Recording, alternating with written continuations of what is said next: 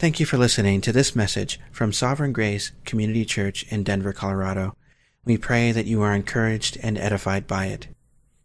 You can find more information about Sovereign Grace Community Church by visiting our website at www.sgccdenver.org. If you would like to make a donation to our small ministry, you can do so using the donate button on our website or on the SGCC Denver sermon audio page. Again, thanks for listening, and may grace and peace be multiplied to you in the knowledge of God our Father and of Jesus our Lord. Let's again go to the Lord in prayer. Father, we are so thankful if we are indeed called by your name, because we do recognize that it is the working of your love, the working of your gracious, almighty power that has caused us to be those who have been delivered from the domain and the captivity of darkness into the kingdom of light, the kingdom of the dear Son. And Father, what a marvelous thing you have accomplished in sending him, the Word made flesh, the Son made one of us, that we in him would become sons and daughters indeed.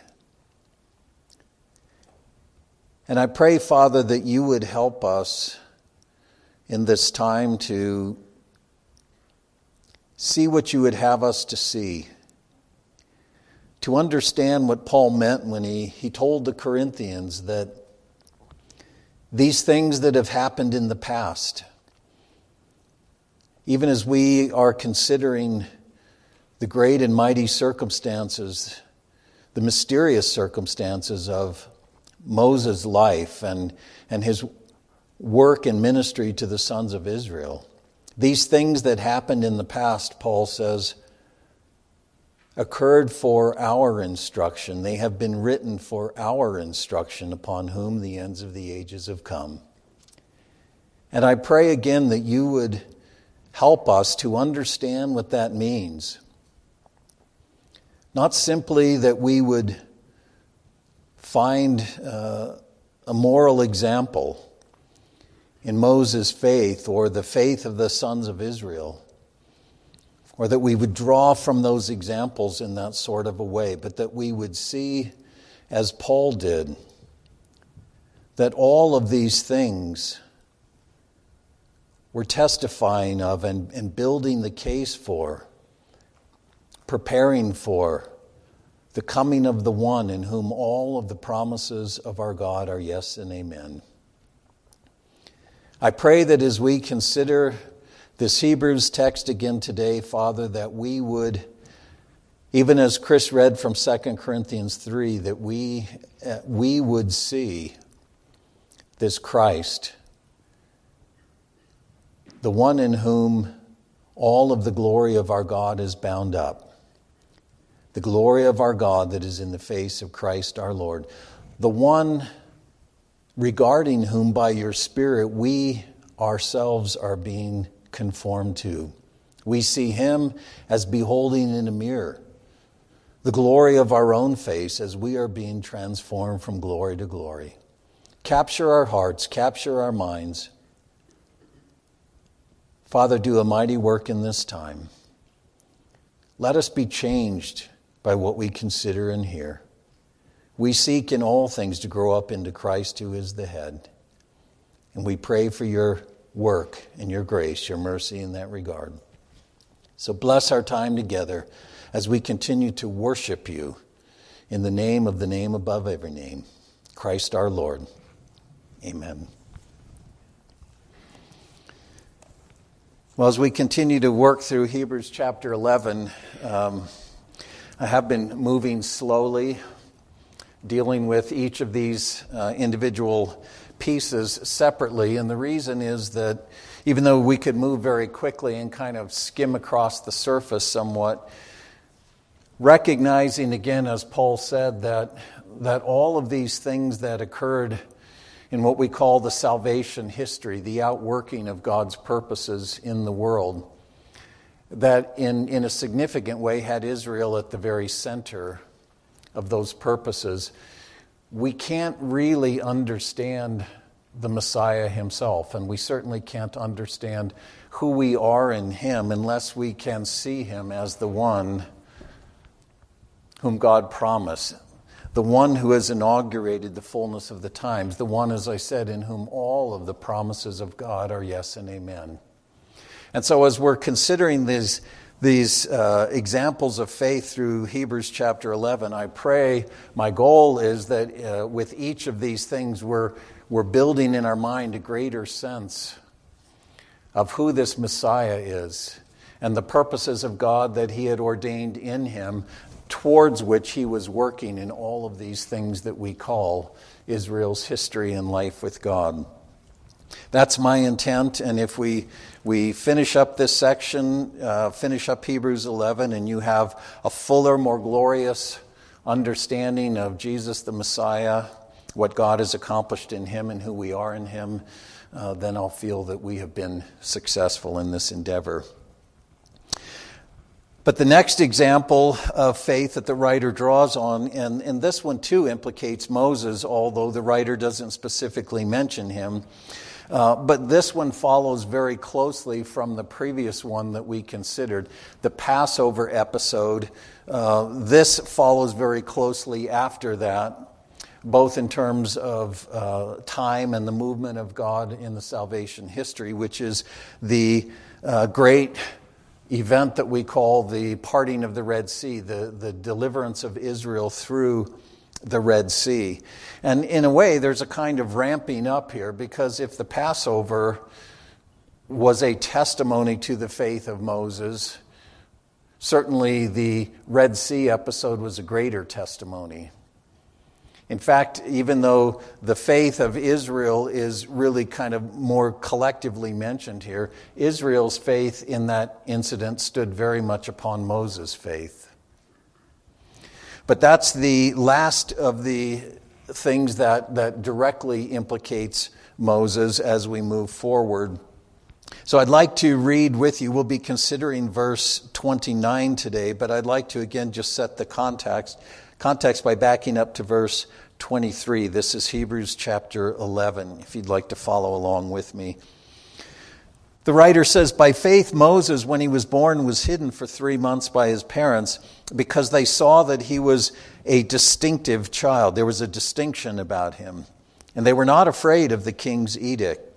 By faith Moses, when he had grown up, refused to be called the son of Pharaoh's daughter, choosing rather to endure ill treatment with the people of God, the Israelite people, the Hebrew people, than to enjoy the passing pleasures of sin, considering the reproach of Christ greater riches than the treasures of Egypt, for he was looking to the reward." A very important section that we've considered. "By faith he left Egypt, not fearing the king's wrath, for he endured as seeing him who is unseen. By faith he kept the Passover and the sprinkling of the blood, so that he who destroyed the firstborn might not touch them," the people of Israel. And then verse 29, By faith they passed through the Red Sea as though passing through dry land, and the Egyptians, when they attempted it, were drowned. Again, typical of how the writer treats these episodes, he just gives a very brief summary statement. But he's writing to Jewish believers, a Jewish audience who know the story very well. And I think probably among the things that we've considered so far, this is probably a story that most of us know at least somewhat well. If we've grown up in Sunday school, if we've been a part of the church for any length of time, we know the story of the Red Sea, the great miracle of the parting of the water and the people going through on dry land. But that story is very foundational to the point that the writer's making. And what I want to do today is not state the obvious, but I want to draw out some of what I think are the important things that are drawn out from or presented in the text as this is recorded for us in Exodus 13 and 14. And then give the lion's share of our time to considering, okay, so what?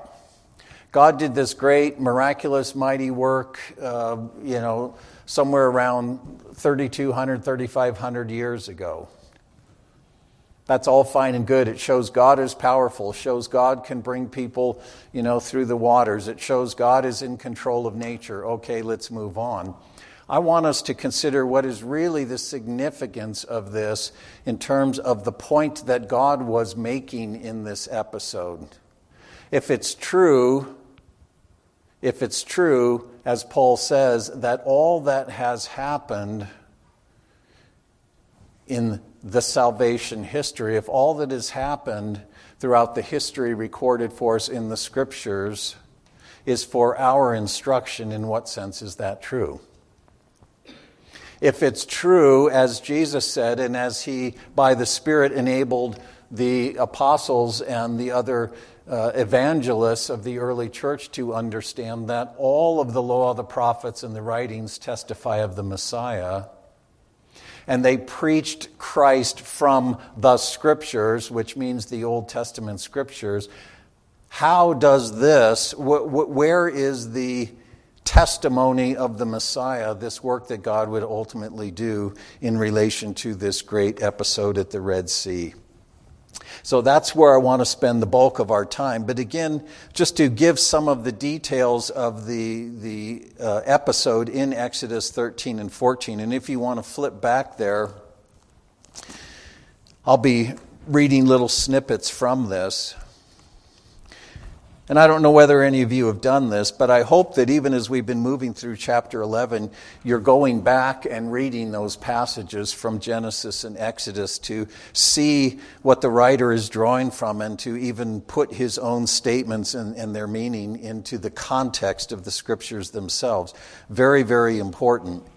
And even more broadly, just the recognition as an aside building on that, if it's true that from the Bible's standpoint, the Old Testament or the Scriptures of God and the New Testament is the inspired witness to how the Scriptures testify of the Messiah and have found their fulfillment in Him, we should always be reading the New Testament writings through the lens of the Old Testament storyline. And that's certainly the case here.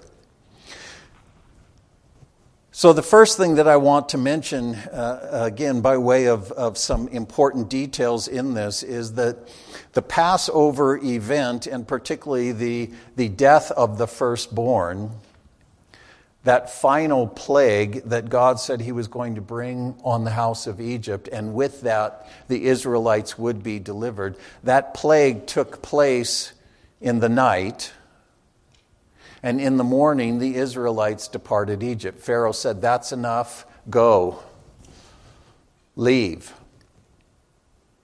And we don't know exactly how many Israelites there were, but if there were 600,000 men on foot besides women and children, there almost certainly was well over 1 million people that left Egypt, a massive multitude of Israelites. But as they depart, the first point that I wanted to make is that God Himself leads them. Yes, Moses is in a sense the leader of Israel, but God says, "I will go ahead of you in a pillar of cloud by day and a pillar of fire by night." If you move by day, you'll see the cloud in front of you. If you move by night, you'll see a pillar of fire that will lead you. But God is the one leading them. He didn't just give instructions to Moses, and Moses said, "Okay, let's go this way, let's go that way."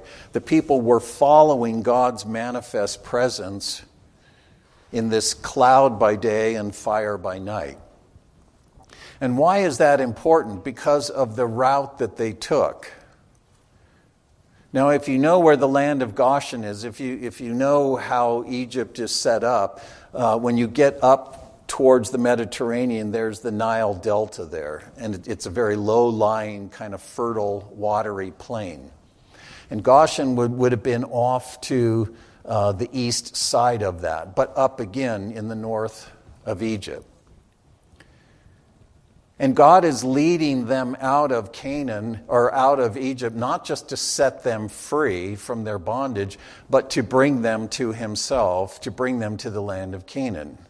We've seen again that this liberation was God saying, I've remembered my covenant with Abraham, Isaac, and Jacob. And bound up in that covenant was the promise of God to bring them to this land that he would give to them, where he would dwell with them, and they would be his people, and he would be their God. So he's bringing them out of Egypt towards the goal of Canaan. And the most natural way to go would have been northeast up along the Mediterranean coast, right? But God doesn't lead them that way. Instead, he leads them southeast towards the sea, the Red Sea, and towards the wilderness. He doesn't lead them in the way that you would expect, not the shortest way, not the easiest way. He leads them towards the wilderness. So God is leading them, but he leads them in a difficult path. And in Exodus 13, the explanation that God gives is, I would lead them that way, but that way will be through the land of the Philistines. What today is Gaza on the coast, that region of the Philistines. You had the 5 kings of the Philistines later. But today that would be what we would call Gaza, that area in southern Israel right on the coast. And God said, I would lead them that way, but I'm afraid that when they encounter the Philistines, a very militarized, formidable foe, when they see warfare on the horizon as a potential, they'll be afraid. And they'll turn around and they'll head back to Egypt. So he says, I'm going to lead them towards Sukkoth, towards that area, down towards the sea. So the Exodus account gives the impression that this is because God is thinking ahead, and if we go through the land of the Philistines, then the people will be afraid and they'll want to turn back. But there are other larger, more significant reasons that aren't mentioned specifically there, but are nonetheless a part of the story. And the first is that if you recall, when Moses first had his encounter with God at Mount Horeb in the land of Midian, remember when he goes up to the mountain and he sees the burning bush and God encounters him there, God says, when you bring the people out, you will bring them back to this place to worship me here. And the implication is, and we see it as the text moves along, but the implication is that is the place, that place of encounter, Mount Horeb, is going to be the place where God is going to ratify the covenant relationship with the Abrahamic family. The covenant that he made with Abraham and Abraham's descendants, Israel has been, in a sense, away from the Lord for a long time. They've forgotten him. He has to make himself known again to them through Abraham. But he also intends to ratify this covenant relationship with them, and that's what we call the law of Moses that comes at Mount Sinai. You see, by Exodus 19, they arrive in that area at the mountain of God. And there God enters into this covenant relationship with Abraham's descendants, as he had promised to Abraham.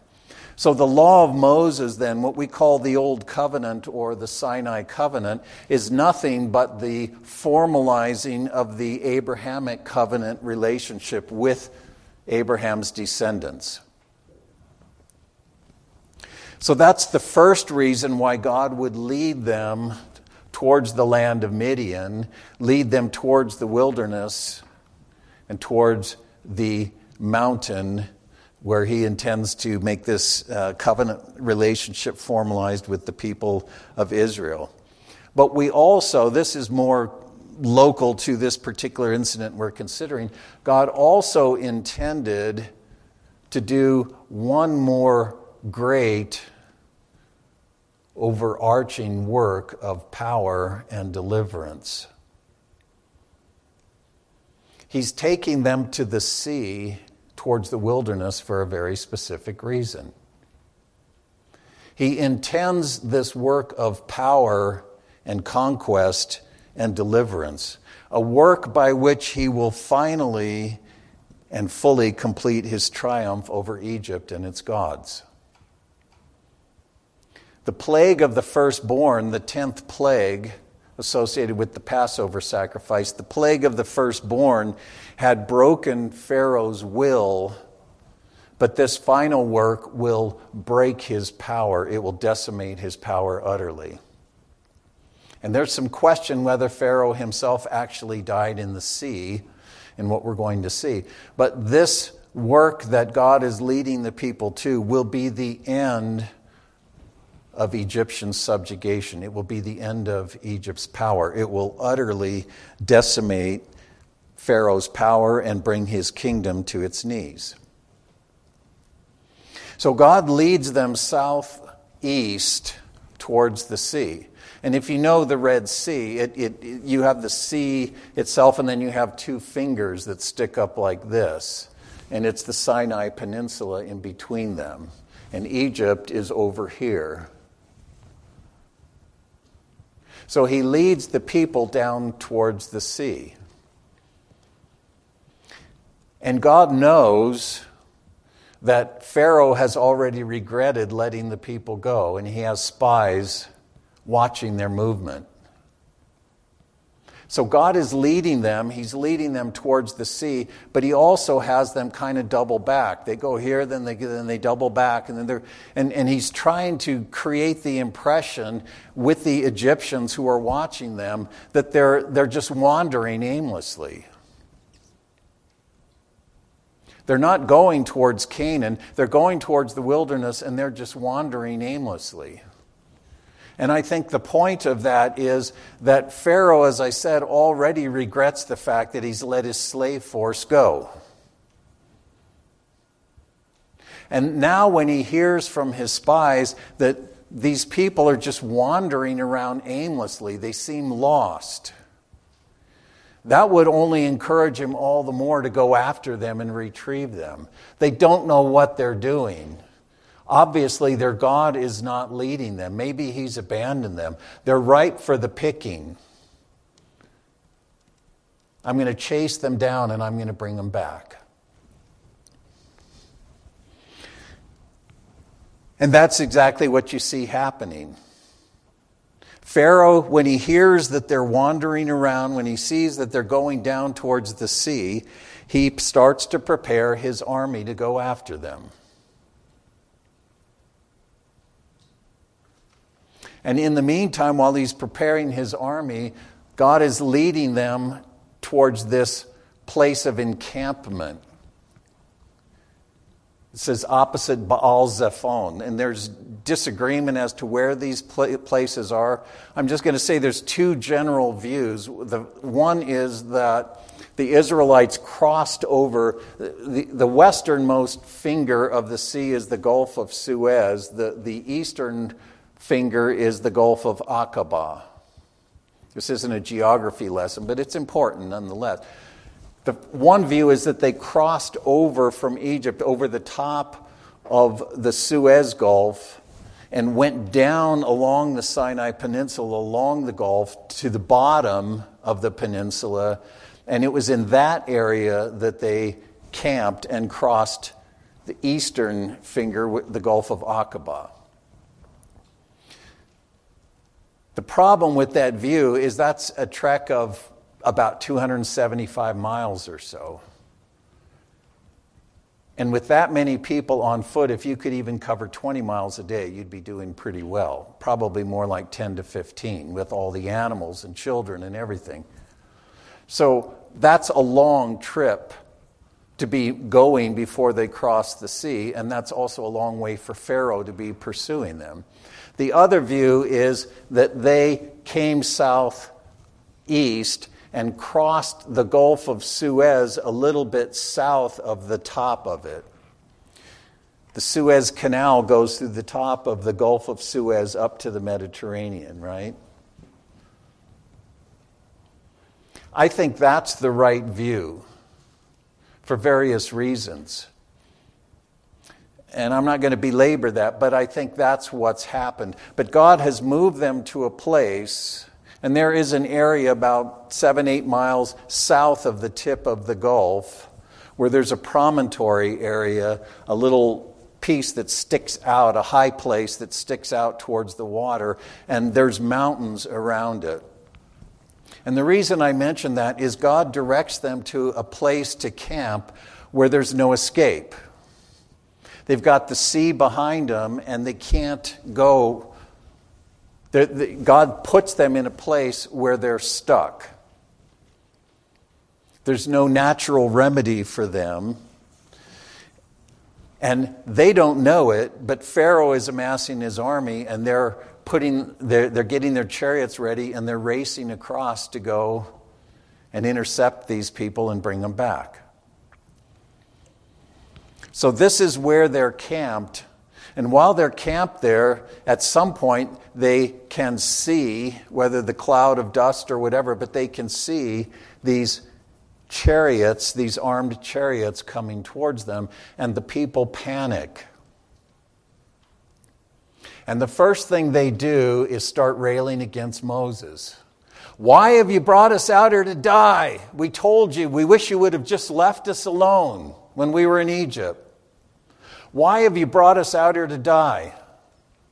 If you'd have just left us alone, everything would have been fine. And at the same time that they're railing against Moses, the text says they're also crying out to God.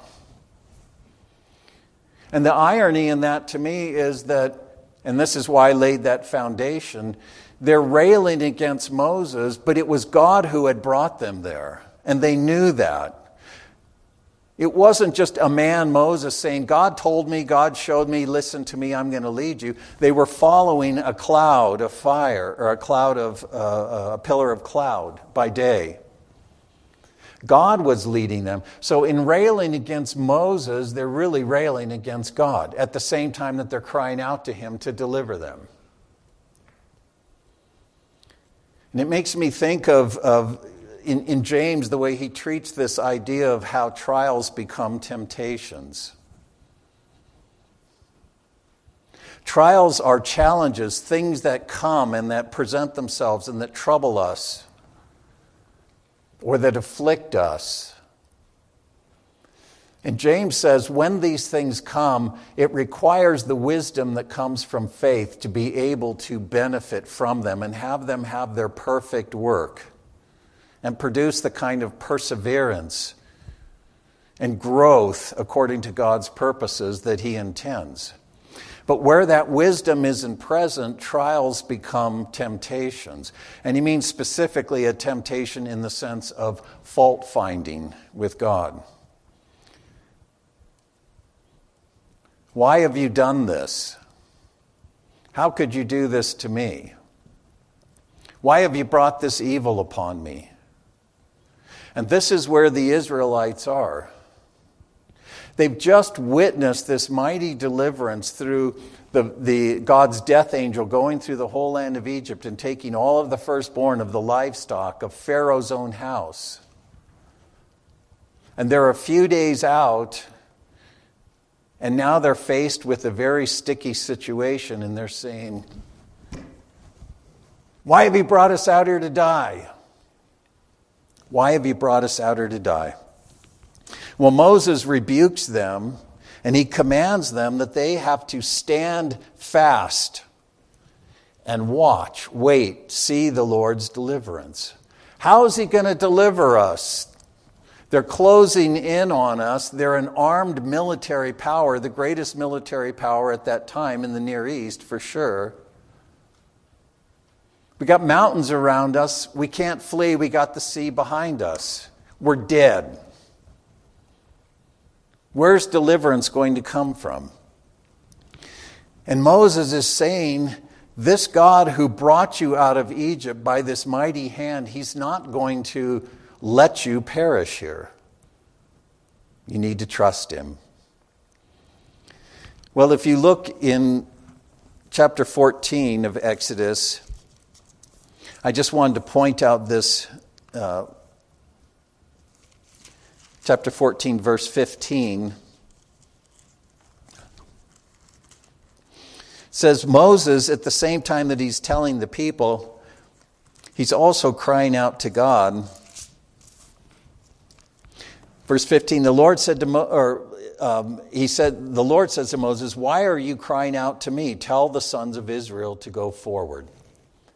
As for you, lift up your staff, stretch out your hand over the sea and divide it, and the sons of Israel shall go through the midst of the sea on dry land."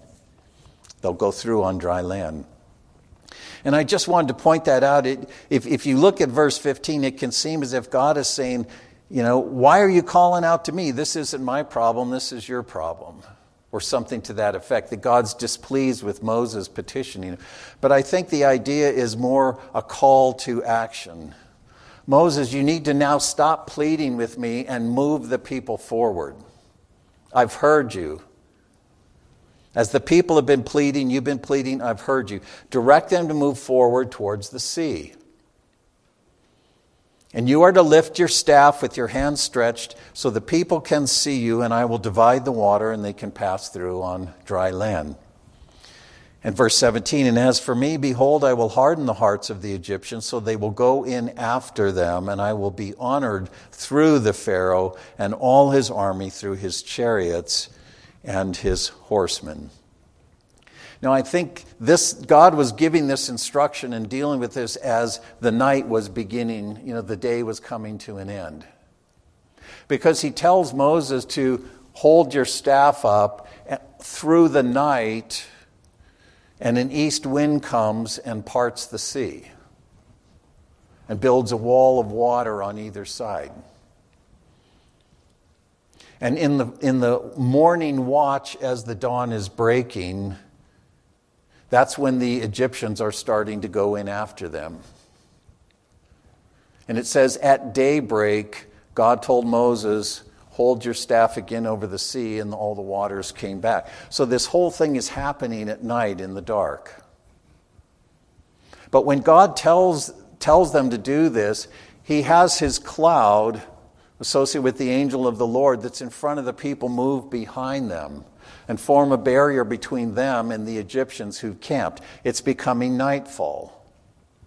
And in the ancient world, it wasn't a 24-hour world. You didn't fight at night for the most part. War stopped when the sun went down. Nobody could see anything. So the Egyptians camp. They know they've got these people trapped. They just make their camp. But the cloud comes around behind them and forms a barrier, protecting the people. And it says it also gave them light. So in the middle of the desert, in the dark night, the cloud of God's presence provides light for the people. And as Moses is holding this staff, the waters are separated, and the people in the night start to move through. And it must have been a significant opening to get 1 million plus people through that sea. Depending on if it's this spot that I mentioned, it's probably about 4 miles wide at that point. To get all the people through there before the sun came up. But at the first watch, when dawn is beginning, it's at that point that God now, in a sense, releases the Egyptians. And the Israelites, I think, were still moving across, which would have given them even more incentive to go after them. Because they knew, you can't see something like that and not say the God of the Hebrews is doing this for them. He's protecting them. He's providing for them. And as long as they're in the seabed, the waters aren't going to come back. We can go in after them.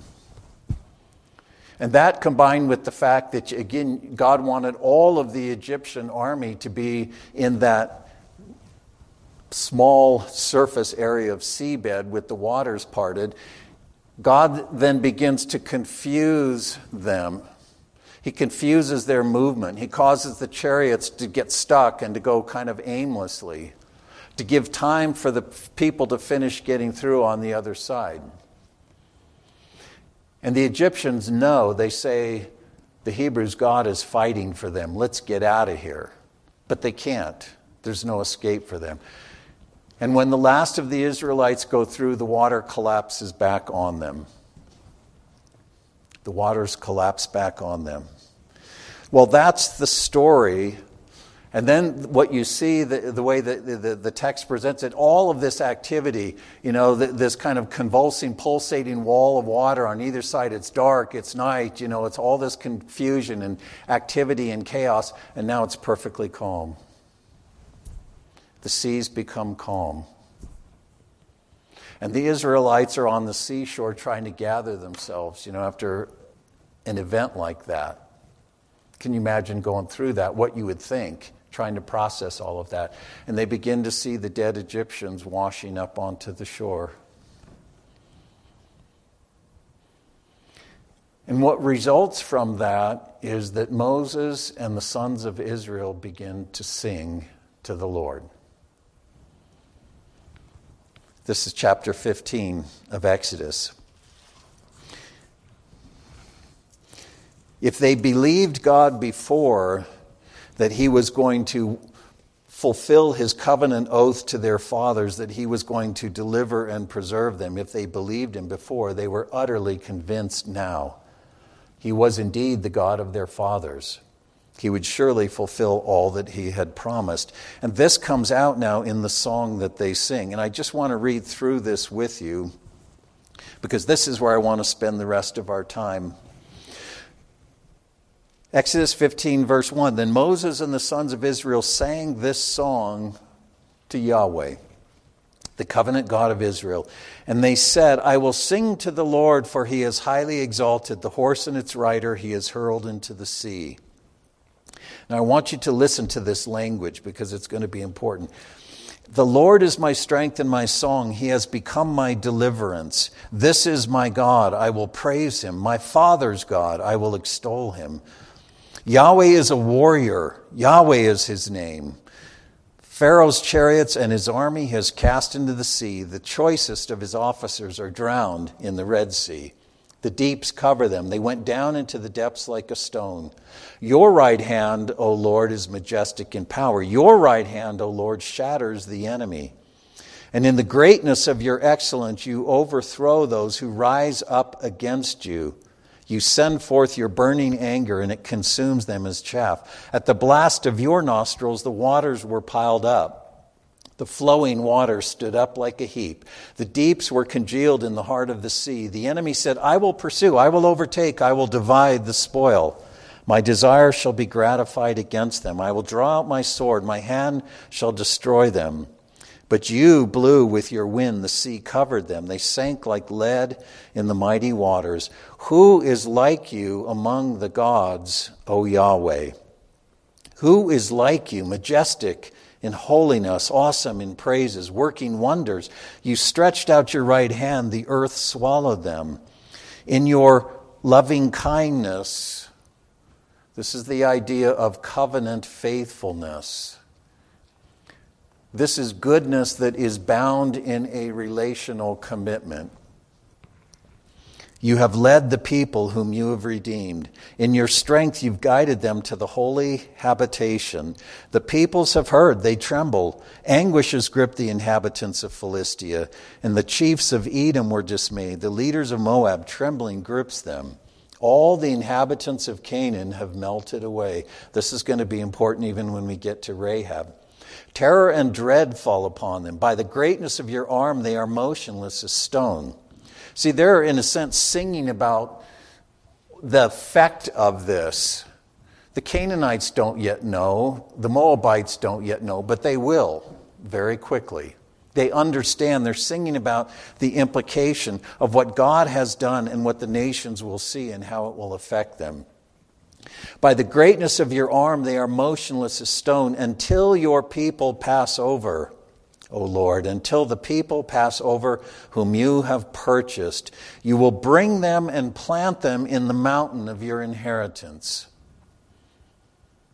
The place, O Yahweh, which you have made for your dwelling, the sanctuary, O Lord, which your hands have established.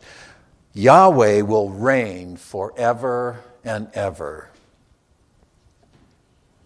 There's the song that they sang. And as you've heard me say so many times, this whole thing of the Exodus wasn't about liberating these people from bondage. It was, but it was about God fulfilling his promise to gather and take a people to himself. That where he is, they will be. They will dwell with him in the place of his sanctuary. This wasn't just setting them free. This was gathering them to himself. A kind of prototypical recovery back to Eden and the garden of God and the mountain of God. In their song, they say, nothing can distract him, nothing can deter him. God wields his invincible power against all enemies and forces, not just arrayed against him, but against his purposes, against his covenant intent, against his will and the people through whom he will accomplish his purposes. That's the context of this. And this song came to be immortalized as the Song of Moses. The Song of Moses, the song of deliverance. Well, here's my basic point.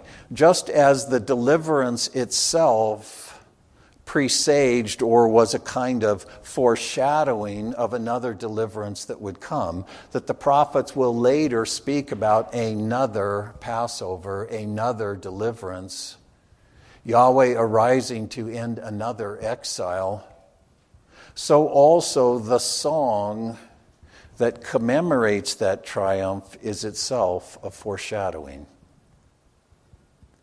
This song, this poem, if you will, is a foreshadowing of another poem, another song that is to come. The Song of Moses would one day find its own fulfillment, just as the event that it commemorates would find its own fulfillment. The song will find its own fulfillment in the Song of the Lamb.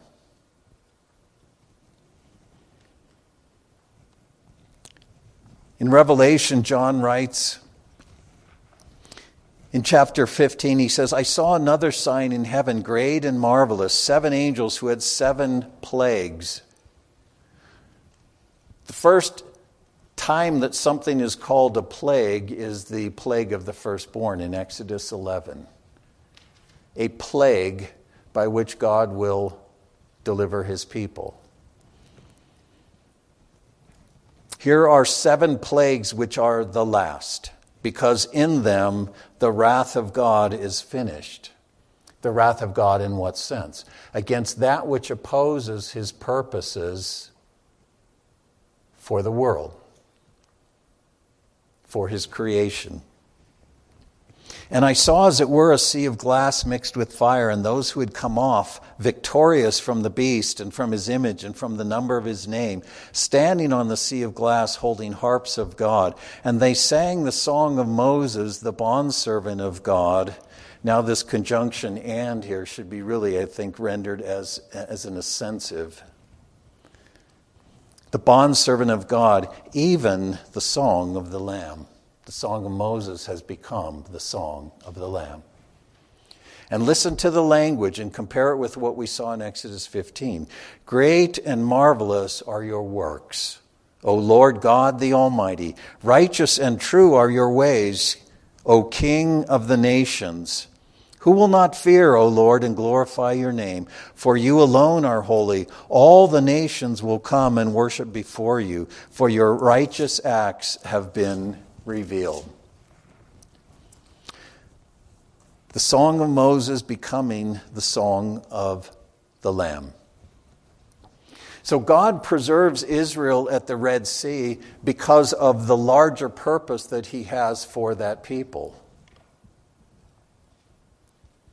It's not that Israel is irrelevant, but God had promised to Abraham that through his seed all the families of the earth would be blessed. He would accomplish this work through Abraham and his people. The election of Israel was the election to be the instrument through whom God would accomplish this great and mighty purpose. And it's in view of that promise of a seed who is to come that God preserves Abraham's offspring. He brings them through. Paul says that in his epistle to the Galatians. When God made his covenant, his promise to Abraham and his seed, he didn't say seeds as many, but seed as one, referring to the Messiah. If you belong to the Messiah, then you are children of Abraham and heirs of the promises made to him. The promise of a seed. And what the story wants you to see is that Israel would become Israel indeed. Israel would realize its sonship in truth through a particular son to be born to it and into it. Israel would become Israel indeed through a unique Israelite who would fully and faithfully embody Israel's own identity and calling. Which is what? Son, servant, disciple, witness to the nations. If you say, what is Israel? That's what it is. Covenant son, servant, disciple, witness to the nations. And that was God's plan from the very beginning. It was his plan from the beginning. But it presupposed the failure of Abraham's family. And this becomes more obvious as you move through the story.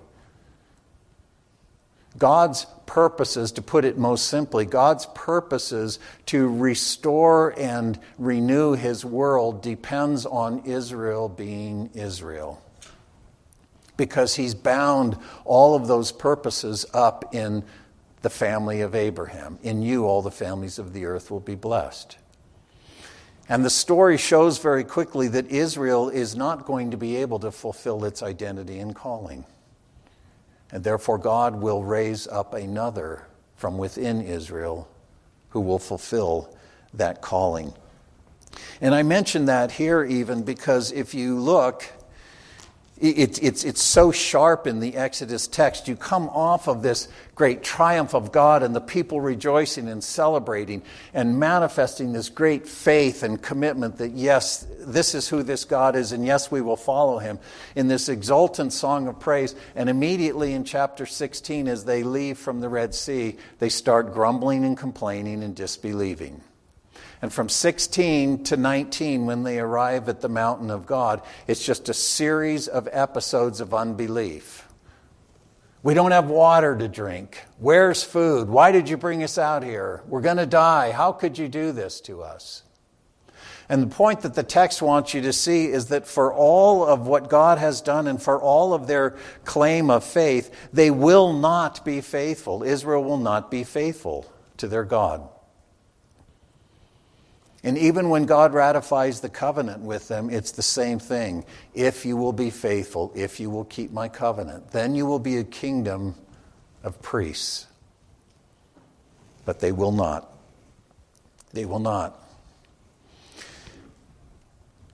And you see that even in a kind of hinting way in the Song of Moses in Exodus 15, because, and that's why I wanted to read it. If you note what they sing, the whole thing is focusing on God's covenant, God's faithfulness, God's power, God's commitment, God's chesed, his covenant integrity.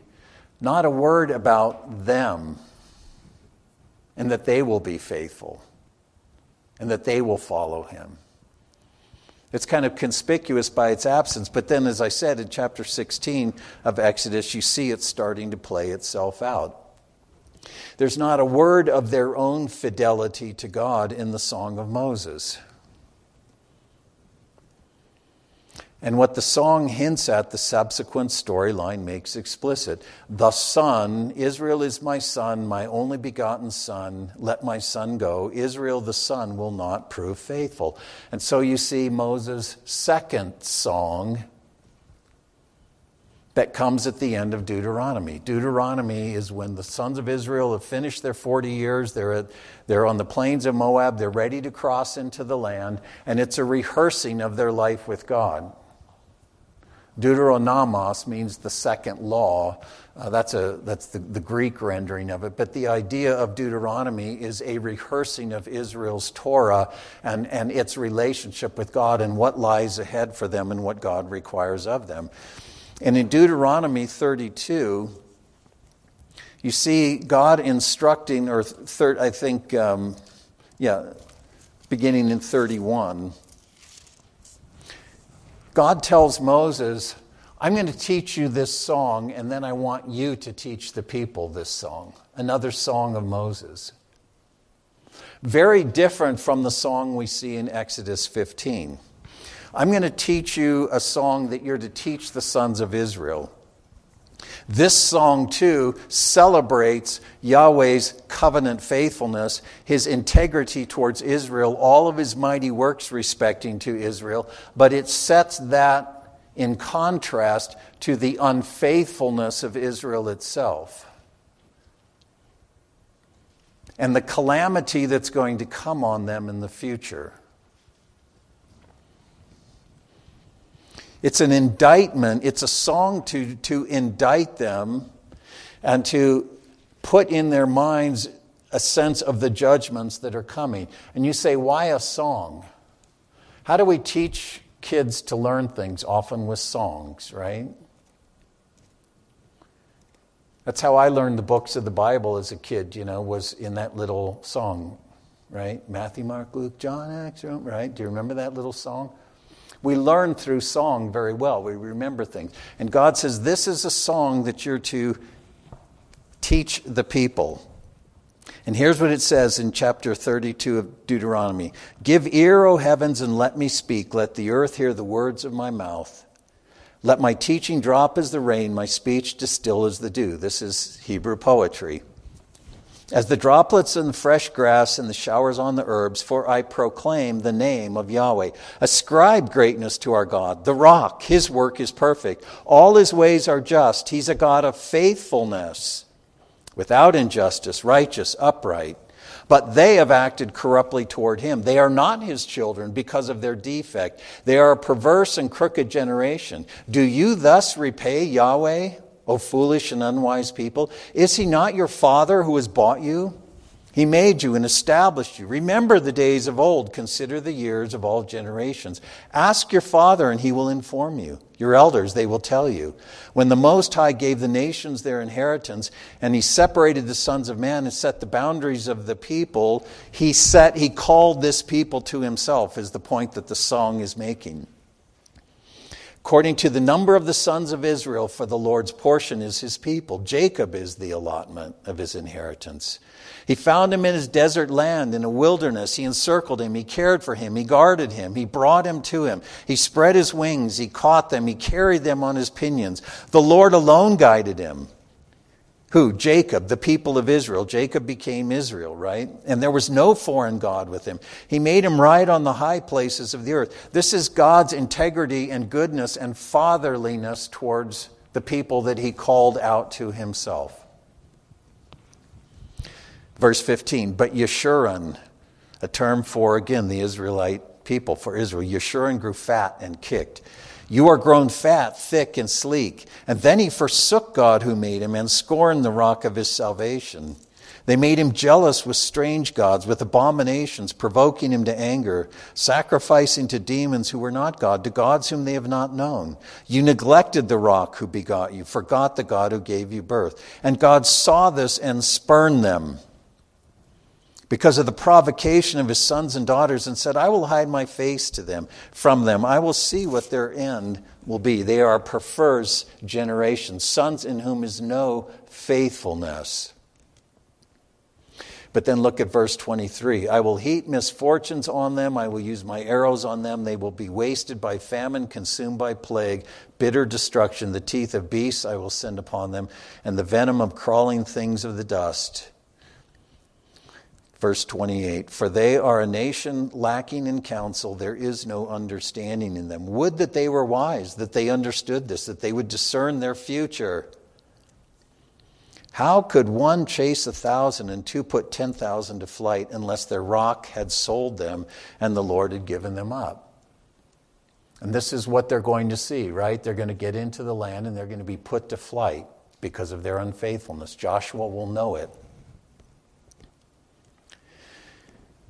Is it not laid up in store with me, sealed up in my treasuries? Vengeance is mine and retribution. In due time their foot will slip. The day of their calamity is near. But then look at verse 36. It instantly flips.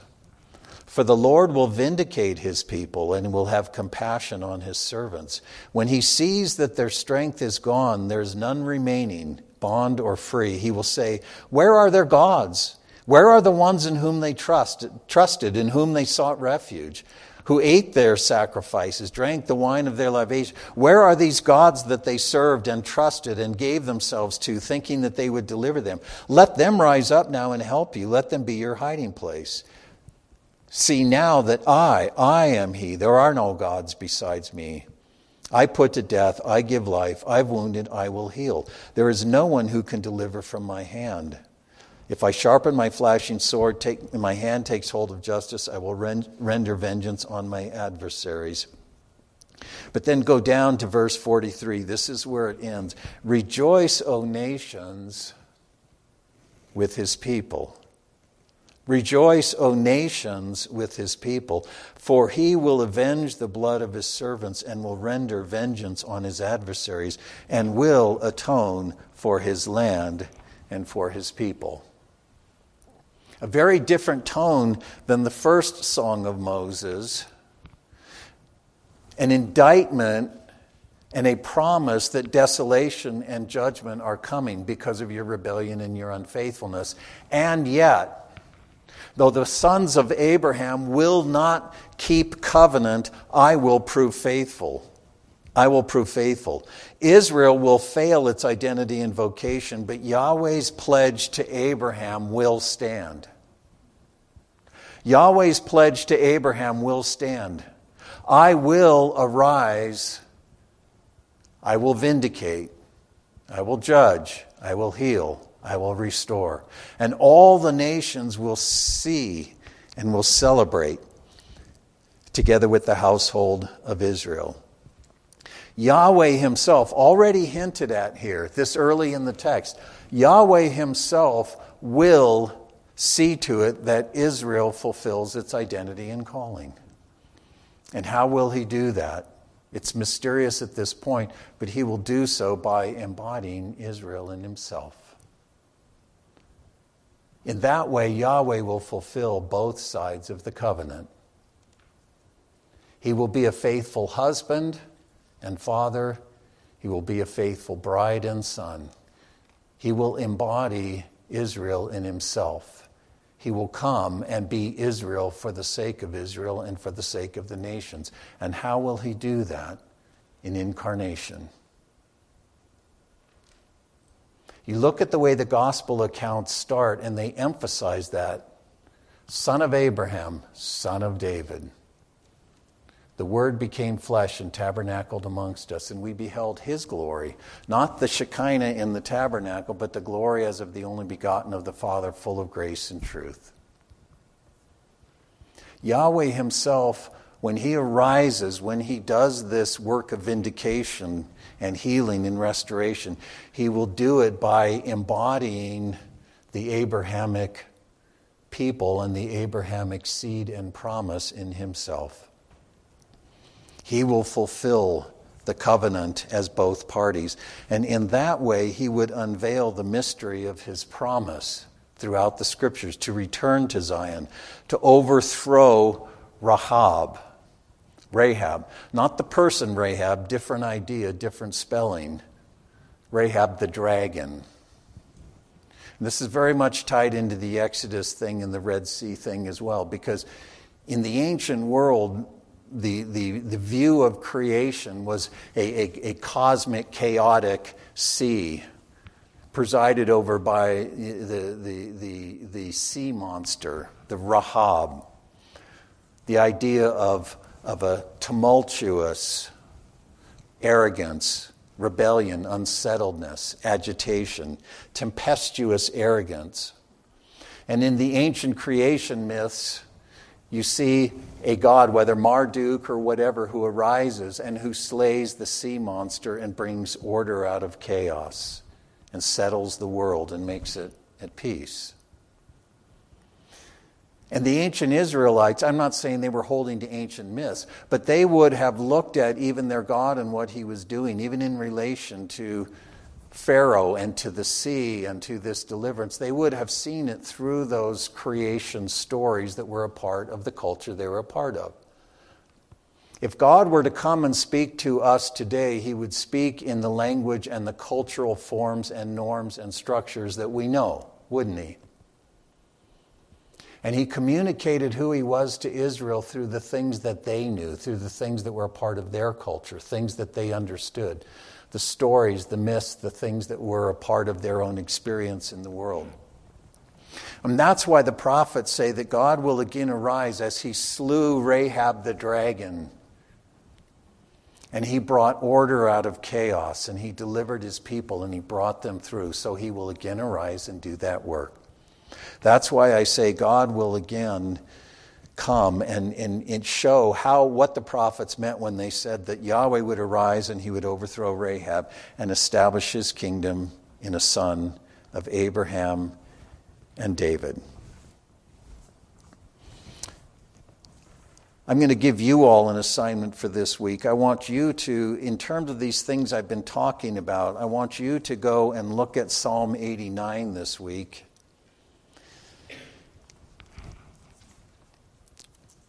A psalm that is celebrating again God's faithfulness that is bound up in David and his intent to establish this kingdom. But read Psalm 89 through the lens of the things that we've considered through Exodus. But I want to just close and then pray by looking at how Isaiah treats this idea. I mentioned before that the Passover was itself a prototype, and God had said that there will be another one to come. It became more clear through the prophets that there was going to be another day when God would arise, when he would slay the dragon associated with Egypt, associated with Pharaoh. He would deal with the chaos monster, the chaotic creation, and bring order and peace to the world. And he would do so in connection with a servant that he would send, a son of David, a messianic worker, someone who would accomplish this great triumph. And in that way, Yahweh would also return. He would again inhabit his sanctuary. He would dwell in the midst of his people. And he would rule from his sanctuary as Lord of the world. These themes are all very much woven into Isaiah's prophecy, but just a few verses from chapter 51. In the very next chapter, we're going to be turning to the servant again, and then another servant song, which we all know Isaiah 53, but 54 and 55 as well. But listen to this from chapter 51. God says, "Listen to me, you who pursue righteousness, you who would be right with the Lord. You who seek Yahweh, listen to me. Look to the rock from which you were hewn." What's the rock from which they were hewn? Look to the quarry from which you were dug. Look to Abraham, your father, and to Sarah, who gave birth to you in pain. When he, Abraham, was one, I called him. This is the Abrahamic covenant. I blessed him, I multiplied him. Indeed, Yahweh will comfort Zion because he's faithful to Abraham. He will comfort all her waste places. Her wilderness he will make like Eden, and her desert like the garden of the Lord. Joy and gladness will be found in her, thanksgiving, sound of a melody. All of this is prefacing what he's going to be saying further about the servant. Pay attention to me, O my people, and give ear, O my nation.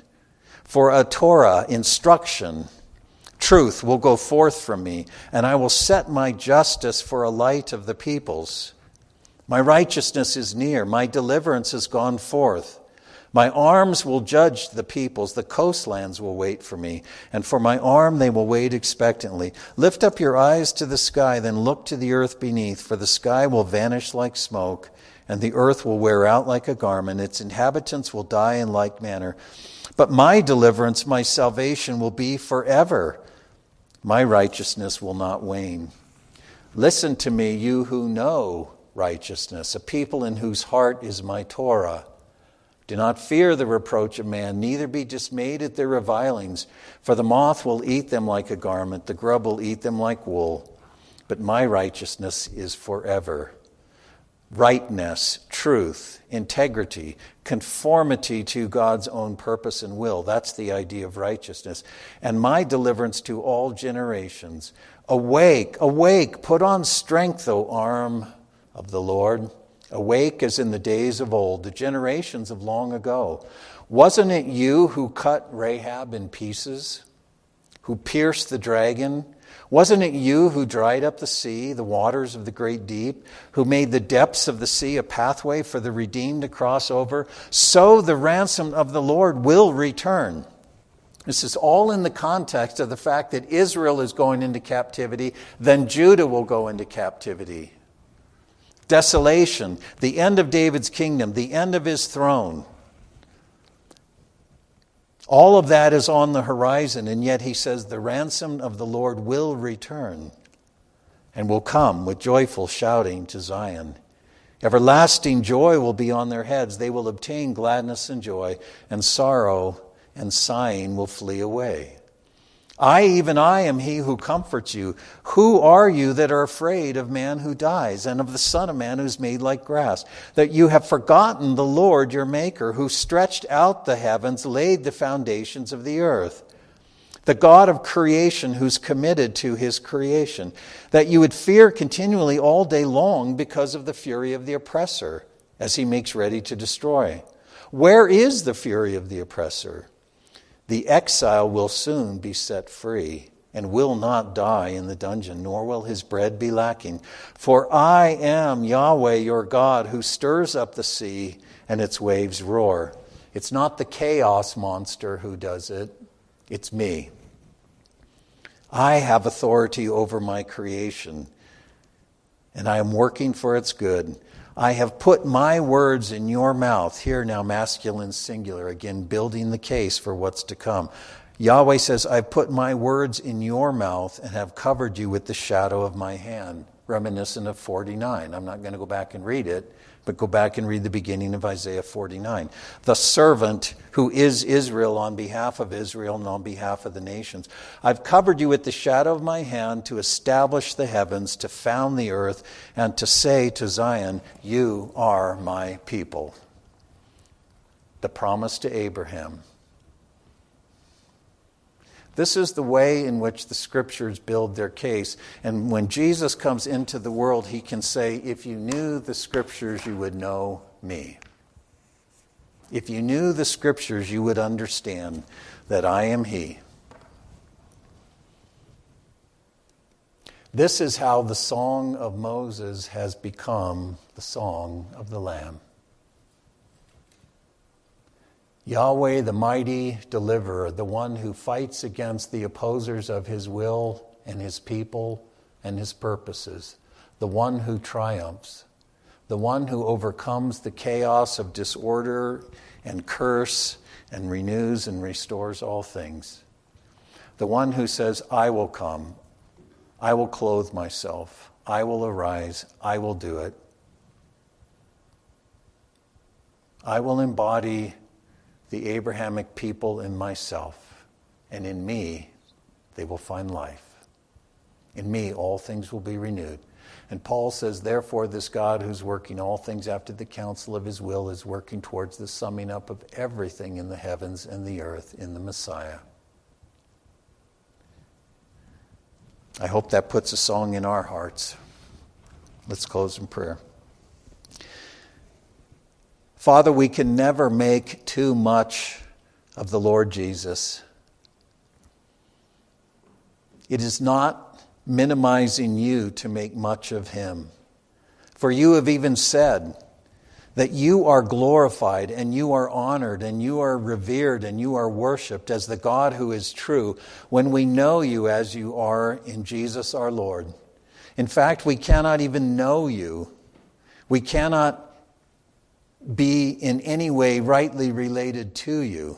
We cannot worship you except as we know you and relate to you and worship you in Christ our Lord.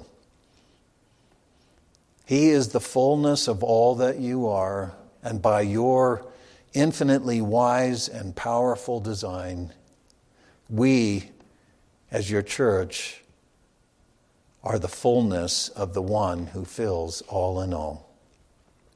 Father, this gospel is so glorious, and I pray that you would press it into our hearts very deeply, that you would give us a heart, a longing to grow with respect to these things. As Paul could say, to truly see the glory of our God that is in the face of Christ, the glory into which we ourselves are being transformed by the Spirit who is the Lord. I pray that we would truly be Christian people. People who know and manifest and reveal and testify, not just by our words, but by our very existence of the truth of the resurrected, glorified Messiah. The one who is king over all the earth.